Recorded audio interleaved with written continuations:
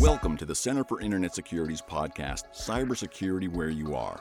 Cybersecurity affects us all, whether we are at home, managing a company, supporting clients, or even running a state or local government. Join CIS's Sean Atkinson and Tony Sager as they discuss trends and threats, ways to implement controls and infrastructure, explore best practices, and interview experts in the industry. We are here to bring clarity to these complex issues to bring confidence in the connected world. Okay, welcome back to the podcast from the Center for Internet Security at Cybersecurity Where You Are. And we've never followed the same format in any two episodes, and this is no exception. We're going to do something a little different, though. This is our celebration of the end of the year, end of 2021, our first year of operation here with the CIS podcast.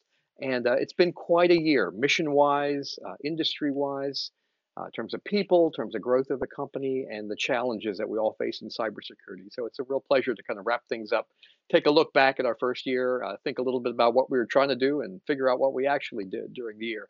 So welcome back, Sean. Always a pleasure to greet my co-host, Sean Atkinson, the CISO from the Center for Internet Security. Any opening thoughts for the audience, Sean, about the last year and in particular, the role the podcast has played? Sure, absolutely. I mean, it's the year that keeps on giving for cybersecurity, no question. We're living it right now.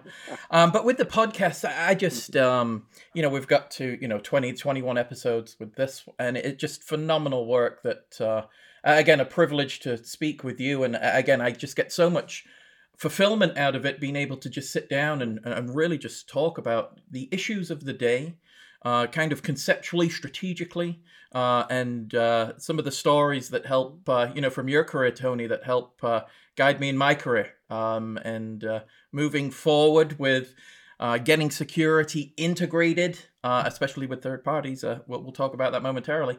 And again, working with the team. We've got a couple guests with us today. Chad Rogers, our esteemed engineer, and our lead, our executive producer, Jason, VP of Communications, Jason Forget, at Center for Internet Security. So without them, we wouldn't have a voice through the podcast, Tony. So it's great to have them here with us today, reviewing 2021, what we've done, and then where we want to go in the future.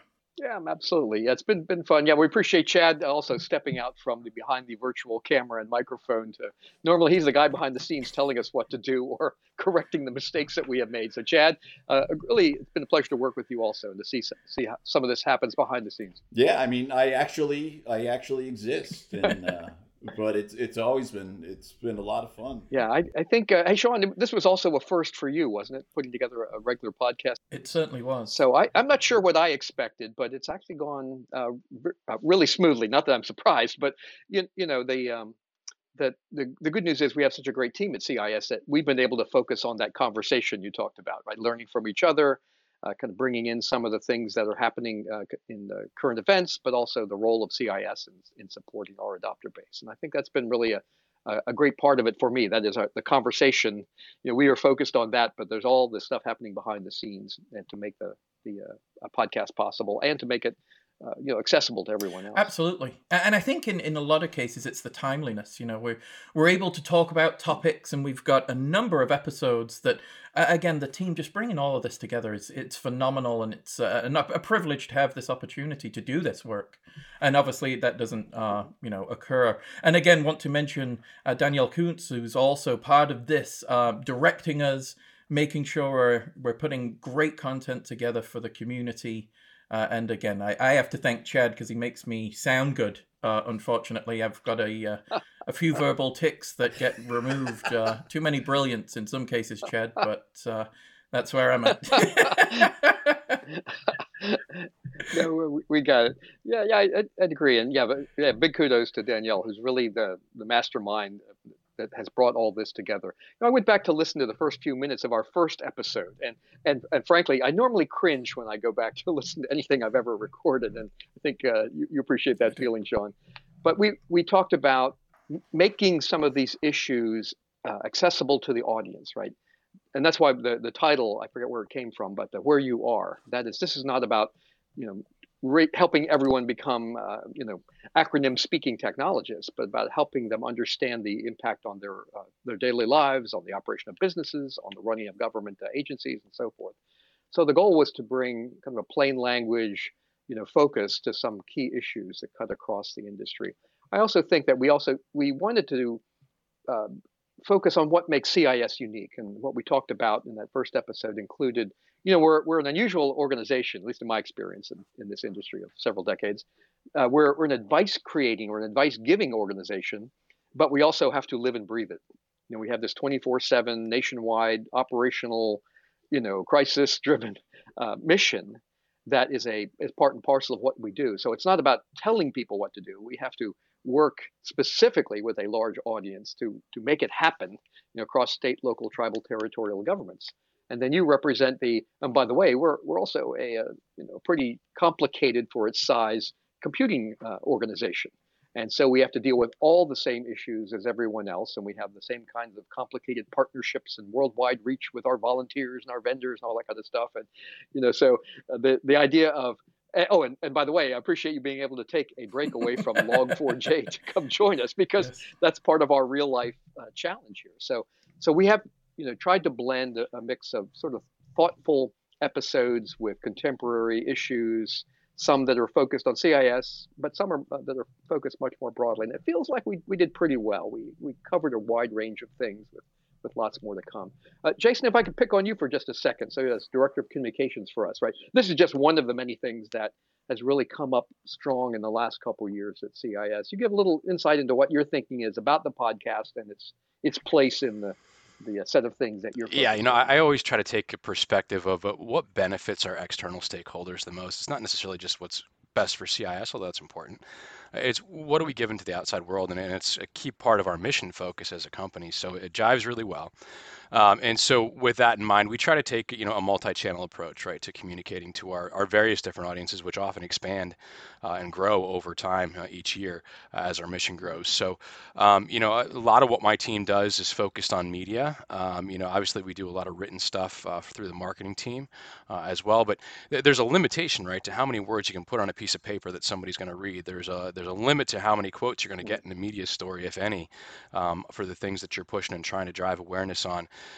This type of venue or channel, if you will, for a podcast gives you the opportunity to go deep, right? It gives you the opportunity to talk about the things and provide more context than you might get in any of the other things that we do. And it also takes different form and function, right? I mean, there's something, I think, especially if you're an IT pro or a security pro, there's something almost, I'll say, quote unquote, relaxing about being able to listen in your car on your way back home and decompress a little bit, but still not disconnect from the world that you live in. So you get to, valuable perspectives from folks like yourself, Tony, and Sean, who have had, tremendous experience across government, across private industry, doing this kind of thing, and hearing someone else's perspective as a way to kind of decompress a little bit and change your mindset, I think is really helpful.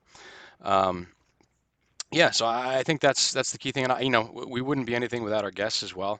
If we didn't bring our own external perspectives in, we'd probably end up being fairly myopic. So I give kudos to Danielle and you and Sean for finding the right folks to bring in for these podcasts. I had said to Danielle earlier in the week on a call, I said, honestly, like we're wrapping up the year here, I had no intention that we were going to be able to get even up to one a month done, and we managed to get 2 a month done in 20 plus episodes, and they all turned out, there's one thing to do a bunch of stuff, it's another thing to do a bunch of stuff well, and these turned out really well. So I'm super excited by what's been accomplished, really appreciative for all the work that Chad and Danielle and you and Sean have put in, and I'm excited for what's to come next year. Yeah, thanks, Jason. I think that's helpful. And you're right that it's not one communications media anymore, right? There's many things, and I've really appreciated some of the things you mentioned. That's the chance to have this sort of informal back and forth that gives us a chance to go into topics with a little more personal level, or a little deeper, or from a different angle than you're ever going to get in a formal conference Absolutely. presentation or in a written form or something like that. And so, and Sean, I look back over our list of guests, and I thought, you know what? I think what Sean and I surreptitiously did was pick out guests, the people that we really want to talk to. Either someone that we know and have been trying to have a conversation like this with, or someone that we, have been is part of our sort of circle of folks that are just interesting. We love to talk to. Any special episodes or guests kind of jump out or that sort of fit that? From Oh, absolutely. Yeah, I mean, we've had some. I call them the CIS alumni. We've had Phil Langlois. Yes. Great episode with him on awareness and his perspective, and again, just what he's done in the industry again, and building his capability and brand is absolutely phenomenal. We talk about Ryan Spellman. That was episode 3, talking about third-party risk and everything we're dealing with now. We were talking about in March, and it's just funny how it permeates, throughout the industry. And you've seen other organizations that have fallen into these underlying issues. So those, our alumni. We've got current CIS staff. So talking with our chief technology officer. I know we've both had podcasts with Kathleen Moriarty. Just phenomenal, in-depth technical capability and experience, and just really getting to sit down. And again, like you say, it's the opportunity. Oh, I really want to talk to you about this. Let's do it in a podcast as well, and let everybody hear what we're doing. I just absolutely phenomenal. And Mosi Platt in episode 9, I believe, with mitigating risk and his experience in governance and the things he's gone on and done, and some of the advocacy he's a part of. Absolutely phenomenal. It's just, again, it's a privilege to be able to talk to these people with respect to something we love, right? Cybersecurity and all of these elements, and being able to be part of it. It helps me, it helps encourage me to what's the next thing we need to do in cybersecurity, and then obviously how can we share that through this medium, and obviously the others that Jason had mentioned. And again, very important. I think, Tony, you may appreciate this, is it's always good to have a story, but to have the medium in which to tell it, and the enablement that's coming from Jason and his team to allow us this opportunity. I think it's reaching a lot more people rather than just me and you having a conversation. Hopefully that's the underlying goal, is to help others. These are the questions I have, and getting the answers from subject matter experts is hopefully helps our audience. So I gotta ask you guys. Can I ask you guys a question? Because I try to stay totally attuned as much as I can to the outside world, and I'd be interested in your take on where you guys think, because cybersecurity seems to evolve. Even in the 2 years I've been here, right? In the 2 years it's evolved. What counts as cybersecurity and what doesn't. And I literally got a call from a reporter last night about a TikTok challenge that was going on in schools, and they said, "Hey, I want a cybersecurity expert to talk to me about how these TikTok things go viral." And I was kind of like, I don't think that's really our lane. But then I had to step back and a second and go, is this where cybersecurity moves? Is kind of mis and disinformation now cybersecurity? So I'd be curious just to get your guys' take, because I hear this from the outside world, and it almost changes my headset and redefines how maybe I think about cybersecurity. I'd be interested in your take. Yeah, I'll start if you don't mind, Sean. I mean, there's a slide I've used in presentations before that show the progression of my career based upon acronyms, and so I started in ComSec, communication security, which became information security, which became information assurance, which became defensive information operations. This sort of bureaucratic naming. But what was really happening was, I'll call it the expansion of thinking about the problem. It went from, when you think about communication security, you're talking about the confidentiality, integrity, kind of the classic things, and primarily around the mathematics and technology.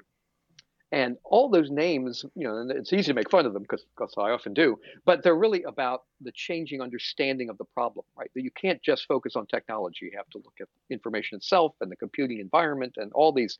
And so we sort of hit a peak with cyber.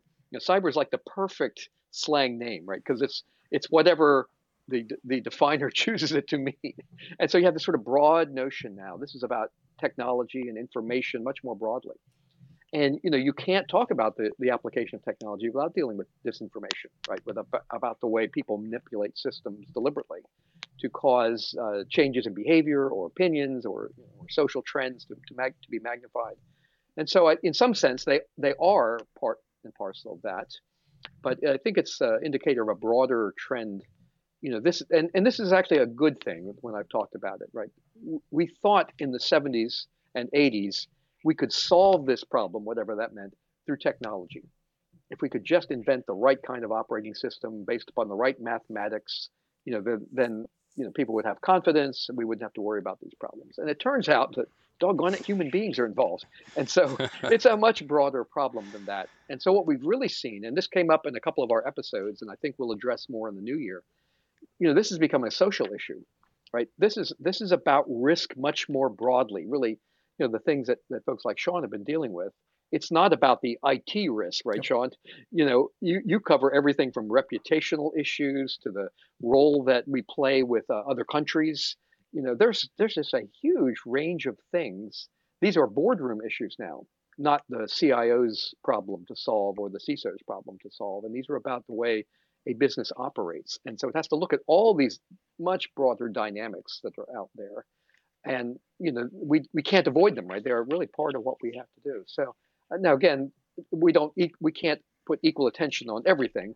There are some areas that are sort of more obviously in our lane than others. But I'd say the trend that you're seeing, Jason, is absolutely on the money, right? This is about the operation of businesses. This is about our social activity, the way people get their information, the way it affects politics and elections and all that sort of thing. So I think that's kind of the trend. And, again, the role of insurance companies and judges and lawyers and all that is really well underway, but still unestablished, right? There's still a lot to be figured out about what that means. And you can see it, especially in the insurance industry. I'll give a little sneak preview that next year, we're going to have other episodes where we're talking about, which Tony, you've touched on many times, that the human element is so much a part of sometimes the greatest vulnerability, and often the greatest vulnerability. So I'm really looking forward to a lot of that stuff. Mm-hmm. Those human vulnerability episodes are going to be fantastic. Yep, absolutely.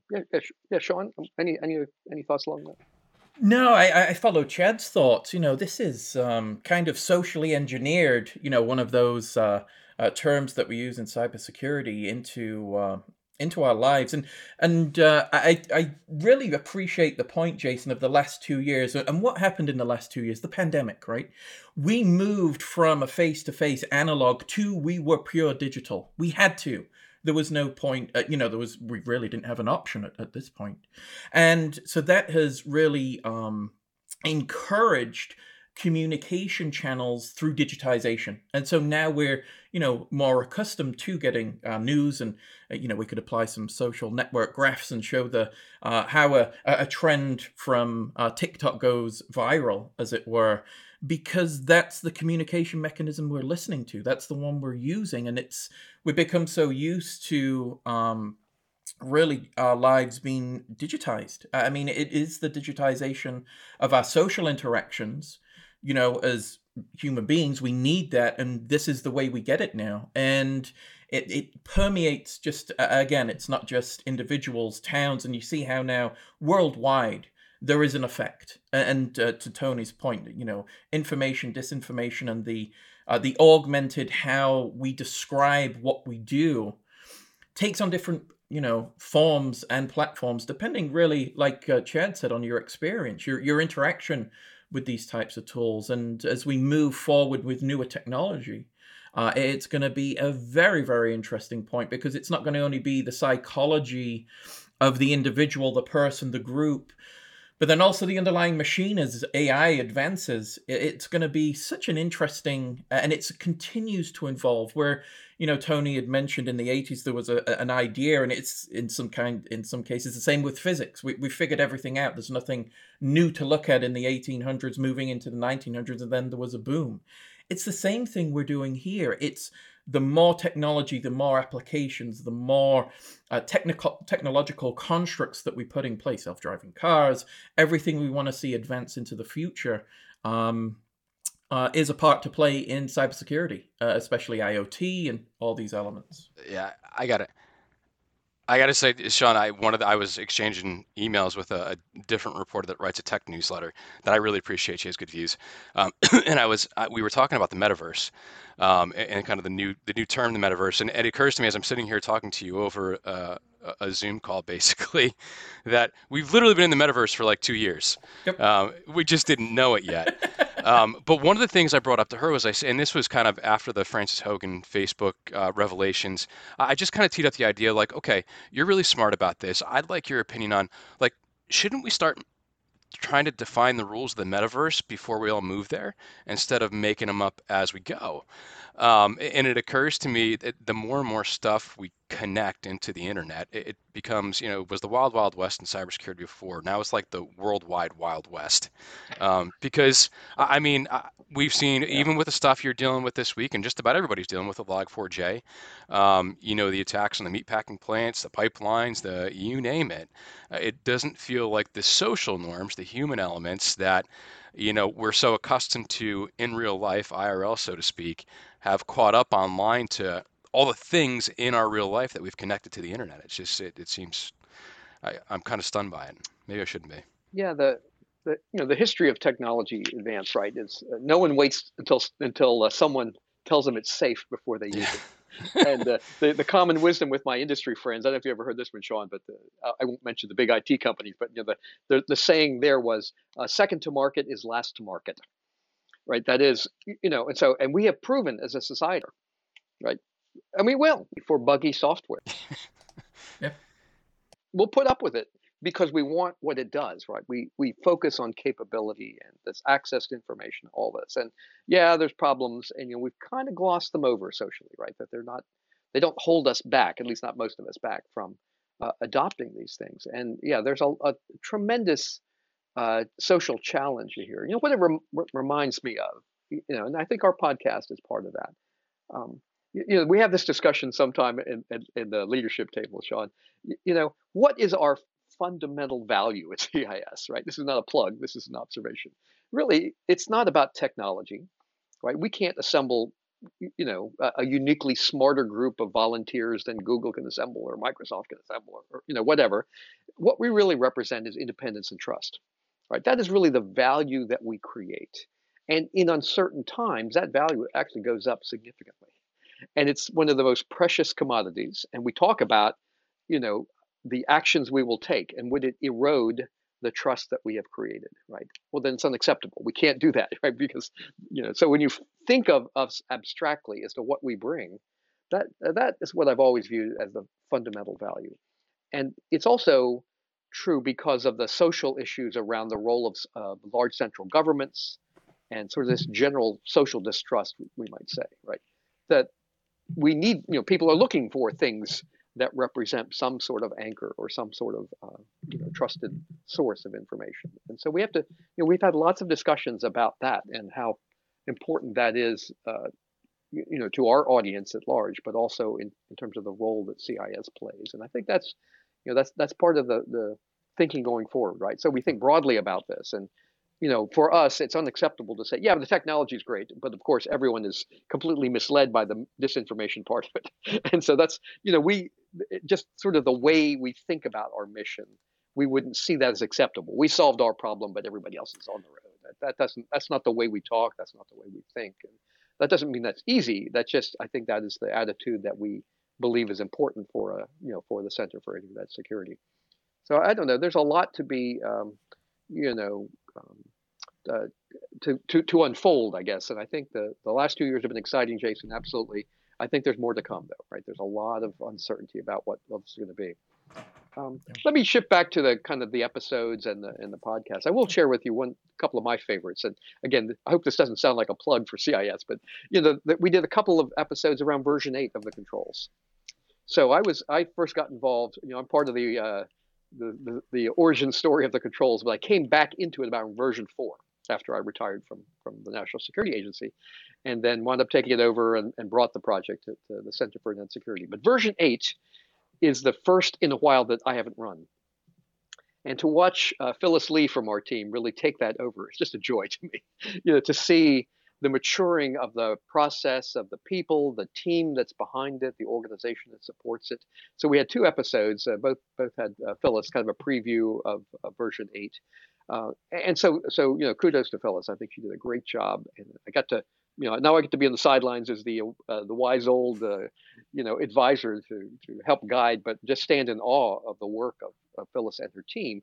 But we also featured two of our key volunteers, Rick Doughton and Randy Marchini.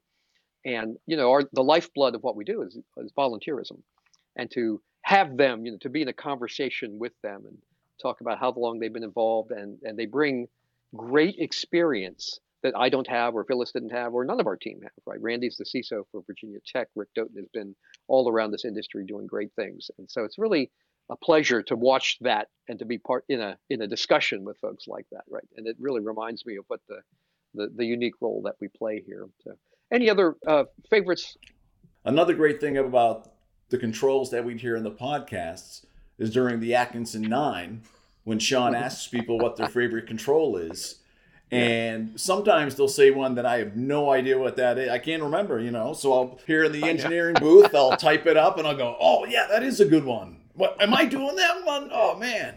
So that's kind of a cool thing about the pod. Hopefully no one is doing that while they're driving in their car listening to the podcast. But if you're out jogging or something, hopefully you'll go to the website, find that control, remind yourself. Yeah, absolutely. So I'm glad you brought that one up, Chad, because I was going to go there. But when I look back at some of my favorite episodes, that the one where Sean brought that in and we had a conversation about that was just delightful. And I think I admitted to you previously, Sean, when you proposed that, I thought, okay, it'll be all right.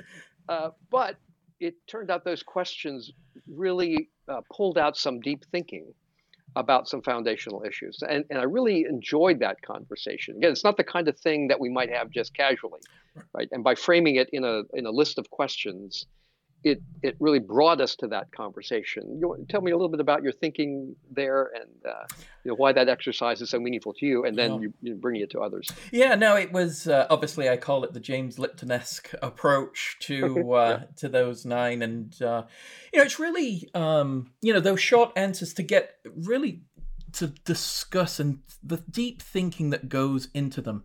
It's quite amazing for such really simple question in some cases, and to see and to get the idea of what's being thought about from obviously industry veterans and people that we enjoy talking to, and to get those perspectives, and again especially you, Tony, it was great to get that impression as well, because it's I feel like in some cases every other day my favorite control could change just based on what I'm doing that day, Yes.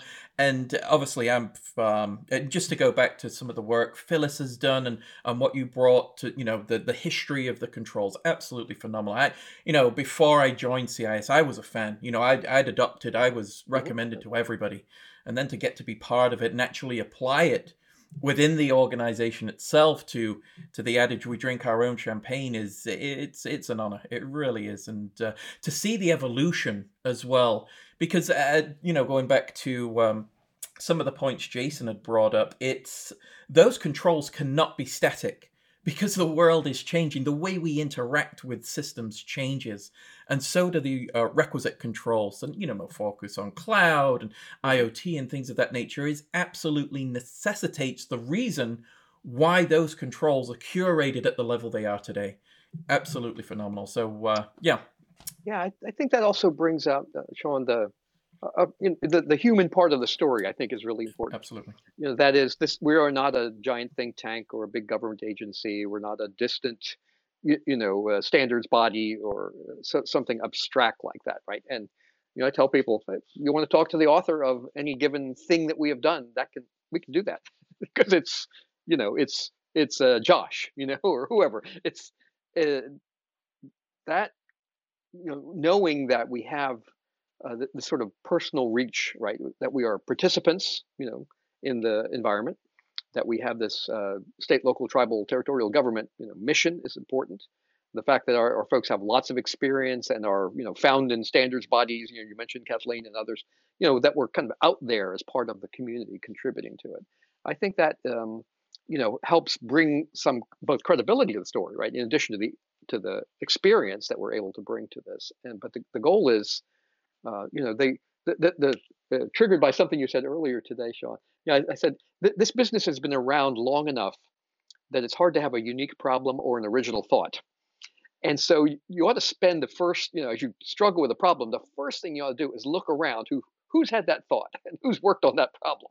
And part of what we do is bring that together, right, and then turn it into a thing, into a set of controls, a set of tools, some documentation, right. And the idea is, you might not be able to find the right person, but we, in some sense, aggregate information, right? Pull it together in a trusted way and make it accessible to people and keep it current.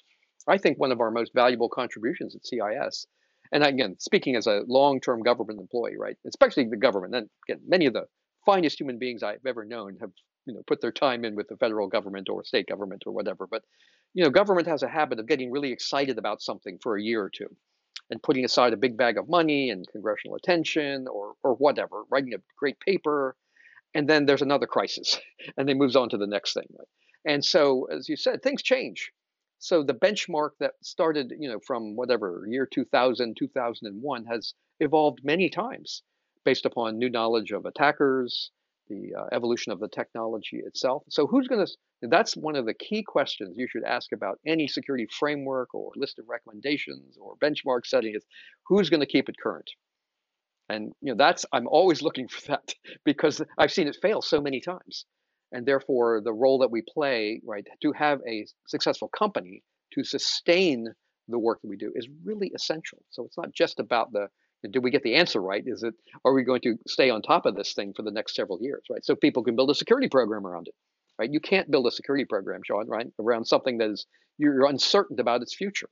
And so you need confidence that it's going to be there. Exactly.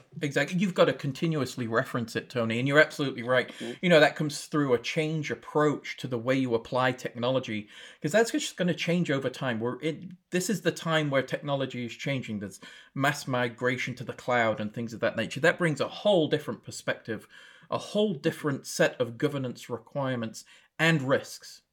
And without, as you mentioned, a framework that's adaptable, that allows you to grow with it, as it were, and to identify those areas you may be missing as gaps, but the controls are now reflecting these gaps are the ones you need to be filled based on threat intelligence, is absolutely phenomenal. So again, it's it's the foundation of our security program, obviously for obvious reasons, but it just so impressive and is an advantage for those that are looking to implement governance holistically within an organization. No question. I used to say, we don't really use it as a tagline, but I used to say, what we do is at CIS is we look around for the problems that every enterprise needs to solve, yes, but most can't do on their own. Yes. If we think, right, as a society, that every enterprise, right, every company in our economy is going to be able to read threat reports, understand all their dependencies, right, look at the latest emerging technology and its business application, and make sense of that, then we are doomed. Because it took me a while to realize, coming from big government and then my second career, realize most of our economy cannot do that. They cannot execute that sort of traditional method, right? Buy technology, get some guidance, compose, a secure environment to operate. You're asking too much, right? Right. It'd be like asking them to develop their own safety procedures for building the building that they live in, right? They can't. Yeah. It's unreasonable to think that that's a good way to do it. So we have to codify a lot of this knowledge in a way that's very accessible to people who buy it or rent it or, get the benefit of it without having to become experts themselves. Absolutely. And I think that's part of what we try to do here with the podcast, with all the different communications things that Jason has talked about and so forth. Chad, back to you though. I want to ask you. So, from behind the scenes, do you have any favorite episodes, or any that if it's really a disaster, you don't have to share it. Sort of behind the curtain things you want to tell us about? The disaster parts I just cut out. One of my favorites was when Randy Rose sat in, and it was the Halloween, I believe, top 5 scariest. Yep. Because everyone loves top 5 lists anyway, right? But, Randy went into a lot of detail as far as he kind of added a lot of stories. Like we talked about Stuxnet and some of the critical infrastructures.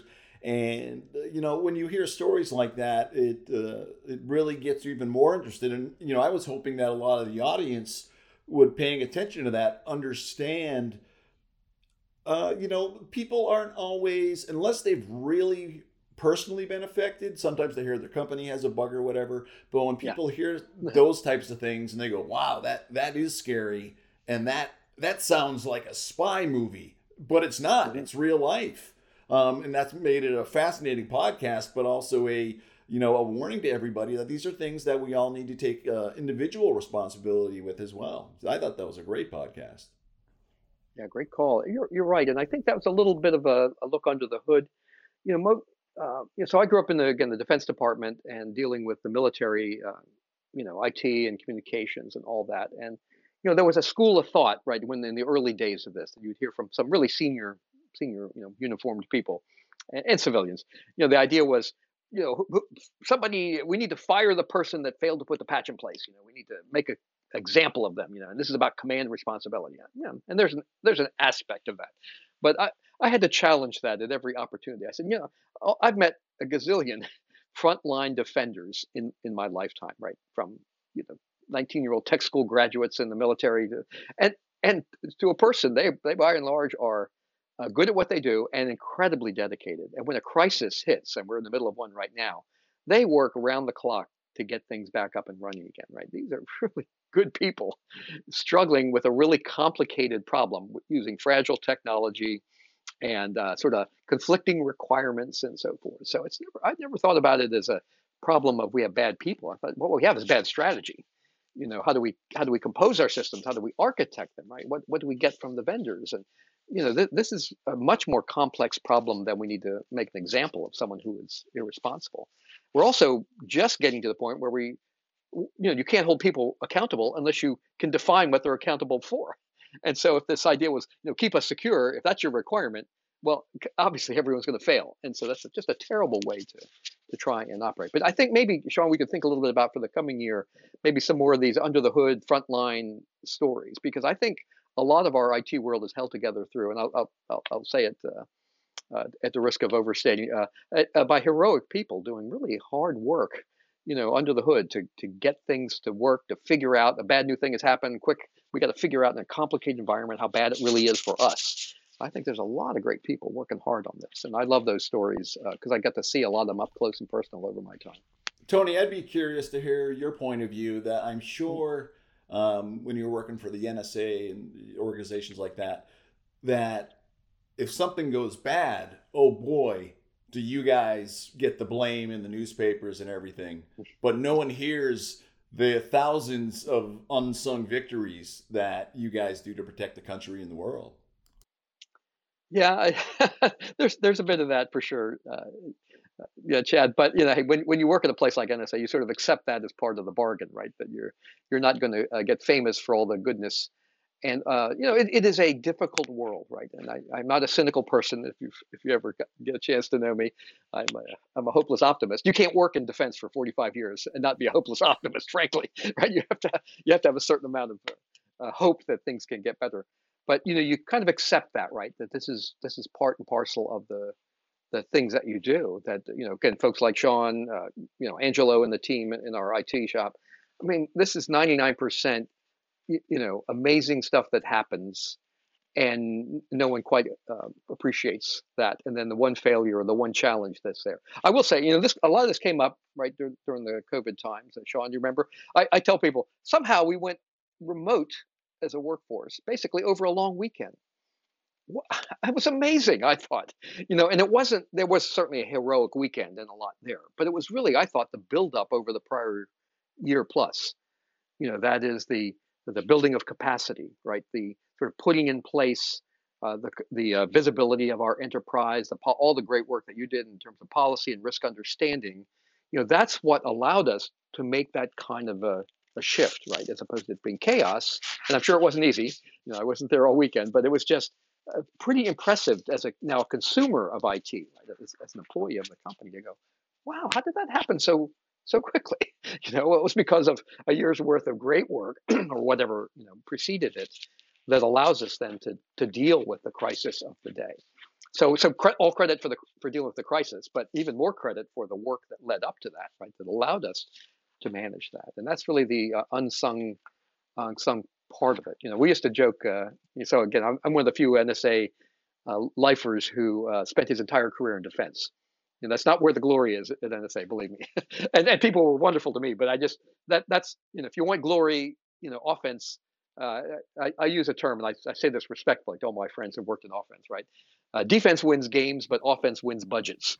That's where the attention goes, the leadership attention, the money, and all that. And there's a sort of like, yeah, and defense is like kind of assumed it's gonna be okay. Well, there's a lot of great things happening to make sure it's going to be okay. So if you ever heard my spiel, the talk I used to give on Independence Day versus Groundhog Day, does that one ring a bell? It does. Yes. We wish defense were like the movie Independence Day, right? A heroic act, invention to create the virus that heroically delivered to the alien mothership. Come back, heroes do great things, escape in time, boom goes the aliens, celebratory cigar, parade for the good guys. Well, 40 years in cyber defense, no parade for me. It's Groundhog Day, right? It's over and over. It's running machinery. It's putting great machinery in place. And so getting a sense of that, I think, is a helpful thing that we could think about for the next year or two. And again, I have such great respect for folks who work IT for a living. Having come up as a math guy, then computer scientist, I always said I wrote enough software so that it was clear to me no responsible employer should ever pay me to write software. Because it's so hard. I made some amazing mistakes in my time. Got a few good things to work, but it's like, okay, I think I'm better at poking holes in other people's software than writing good software. Fantastic. So, any other things, Sean, that you want to talk about in terms of a summary of the last year of podcasts, or any topics you think might be coming up? No, yeah, for topics, I think we'll obviously have to discuss some supply chain security just based on what we've seen. Again, I think it's something we need to do, and right. The next year is going to have a number of challenges. Are we still in the new normal, as it were? Are we moving back to what I'll deem the old normal? That's going to have some transition and some consequences that will certainly need to be discussed again from the underlying social perspective as well. So I think, again, from a 2022 perspective, with the team that we have, we're augmenting our internal team for new ideas in order to, really, hopefully, again, reach an audience that is interested and is able to utilize the information. I think it's okay to say things and write things, and we've talked about that, but to make them actionable, practical application, and utilizing these ideas and capabilities is huge for me. So that's what I'm taking into 2022. Yeah, great topic. The supply chain has always been there as part of the challenge, but the last, between SolarWinds, between the Log4 stuff, I mean, it's been really clear, right? These fragile pieces that we're all dependent upon, and no one really understood them until something happens. And that is sort of classic problems, right? At the end of the day, security and insecurity are system effects. They're a function of what gets composed, not the good intentions of a piece of software or the operational practice or the whatever. Exactly. So I think there's some of that. And also in the spirit of what we do at CIS. When I remember in the early days of when I joined CIS, people said, "Well, what's the strategic plan? What are you going to have next?" I don't know. What's on your worry list? That's now in our strategic plan. We want to hear from you, right? We're here to solve problems for people, again, that they might not be able to solve on their own. So any listener who's got some ideas that they would love to hear addressed in this podcast series, or by CIS products or other information generally, we're looking for that. We're actively looking for that, and we get a lot of great information from our. We manage our volunteers through an in-house social media platform through Workbench. We get a lot of great information there. We get a lot of just unsolicited conversation. Like the street, I miss the old days of where we would give a conference talk, and the real fun was the people who come streaming up to you afterwards, to say, "I've got this problem. What can you help me with this?" Or there are a lot of kind remarks, but also a lot of classic problems that people would bring, with hopes that they could find someone to trust to help them with that. So I think we'd love to hear from the audience, any ideas that they have, the topics, speakers, and so forth, and we'd be happy to try and work those in. Absolutely. Any other thoughts, Jason, from your perspective on the kind of where you see us going in terms of communications, or the sort of nexus between the way we communicate and the mission that we take on? Yeah, I think that the one thing that sticks out to me is, the challenge, of course, with this is you can't do everything for everybody all the time. So, there's a little bit of focus and prioritization necessary, but I'll be interested to see how we can communicate all the things that we do down to the consumer level. So we primarily spend a lot of our time focused at the enterprise level, which is appropriate because that's where the bulk of the stuff that touches the important stuff lives. But I recently hired a new media person who came from local news and has a very strong local perspective and kind of Joe Public, Jane Public point of Yeah. view, and I didn't really appreciate how important that was until she started going and pitching stories about how we can help the everyday user, which we don't necessarily talk about a lot. Right. We do talk about it a little bit, but I'll be curious to see if and how we can translate all of the important things at enterprise levels down to the just some of the basics, right? The essential cyber hygiene that we talk about for enterprises, how that translates down into what my kids will inevitably grow up in, and I can't even imagine. I have 3 young kids. What the world's going to look like from a cyber risk perspective for them when they grow up. It may be at the same scale and scope as what enterprises face today. Who knows? But I certainly want to be able to help them navigate the world, mostly digital, or if not entirely digital, by the time they get to be my age. So. No, I think it's a great point, and worth addressing. We've had discussions about this at the around the strategy table and thinking about it, but it is really important. I mean, again, this is a pervasive social issue, Yeah. right? Everyone's a player, whether they realize it or not, and they're making decisions every day, and they're making it with really not very good Well, information. I think the nice thing I And like about the sure, controls in go ahead. particular is that it's a framework, and I like the concept of framework because it's like, if you want your kids to behave a certain way when they're adults, you model the behavior and then teach them where those behaviors apply versus being there every single minute for them to do it. And I think to the extent that we're able to framework things for people to just have a grasp of, if you run into this situation, these are the things you want to think about, right, as an individual from a Hmm. security perspective. But sorry. No, I think that's right, and I think to your theme there of the end users, the normal citizens, right? The people that we're here to help. Um, a lot of what I do, I use the verb a lot, translate, right? A lot of what we do is we try to translate the esoterics of threat intelligence, right, and technology and how businesses use technology, and translate it into something that's more accessible, which is usually around behavior, right? We don't ask people to, like if you look at the public health issues, right? We ask people to engage in behaviors, wash your hands, get your shots, cover your mouth, don't go to these kinds of locations. And the assumption that they make, rightfully, and not everyone makes that assumption, is that there's science behind it, right? The smart people who speak the language and do the research and so forth have responsibly translated all this specialized knowledge into behavior so that people can make rational choices without having to become experts. And I think this notion of translation is part and parcel of what we do, and I think is a valuable thing because again it's consistent with the way we would handle public health or safety or any other number of high risk activities, and it's a lot easier said than done, right? People can give you all kinds of lists and all kinds of top 10 this or whatever, but this translation into something and a framework. People get hung up on, oh, security framework is a big 1,000-page document. Well, sometimes it is, but it's a way to make Yeah. decisions, as you said, right? How do I gather information? Who do I trust? How do I make a decision in this Yeah. context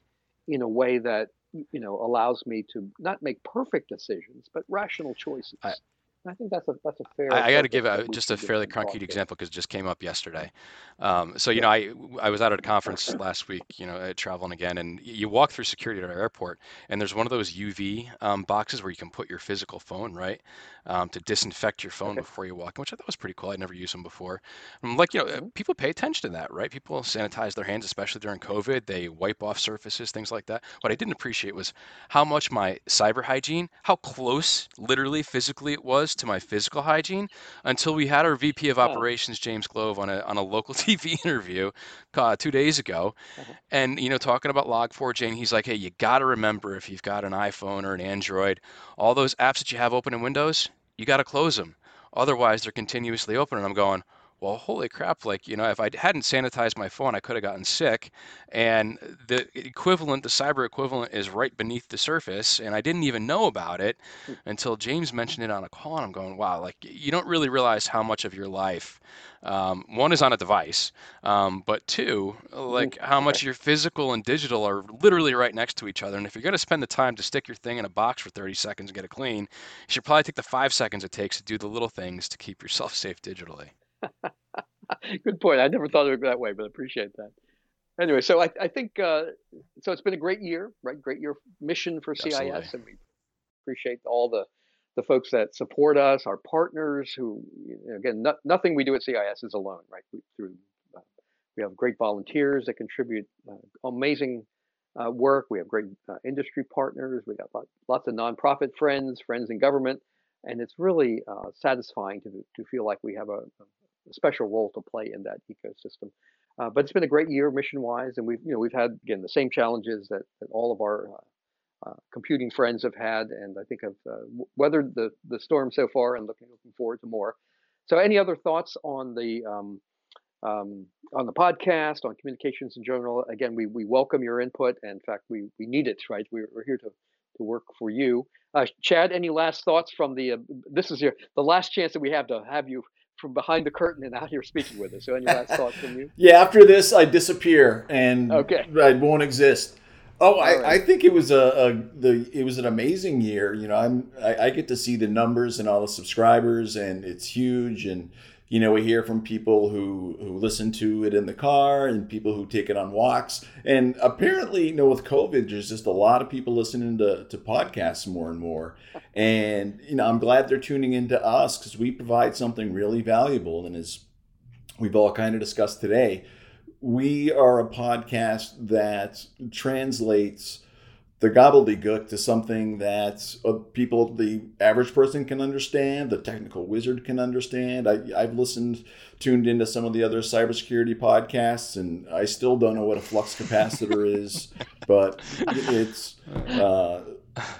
been a great year, and I'm really looking forward to the other subjects we're bringing up in 2022. I got to say to the three of you, plus Danielle, kudos for all the work. Like for anybody that's listening who's never done a podcast before, like you don't just show up and it just happens.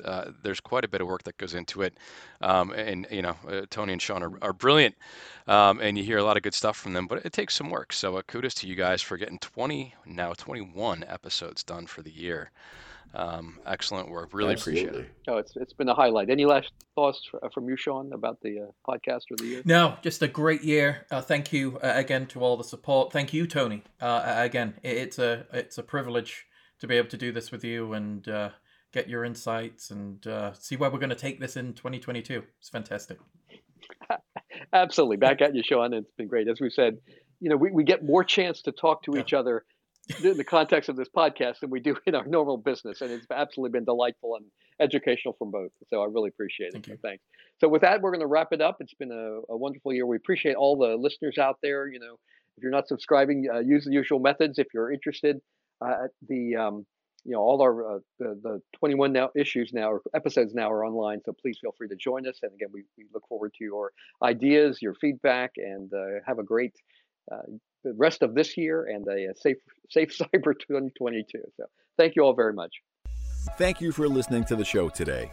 If you are interested in learning more about how to grow your cybersecurity program, the free tools available to help you on your journey, or to get involved with the CIS volunteer community, visit our website at cisecurity.org. Start secure and stay secure.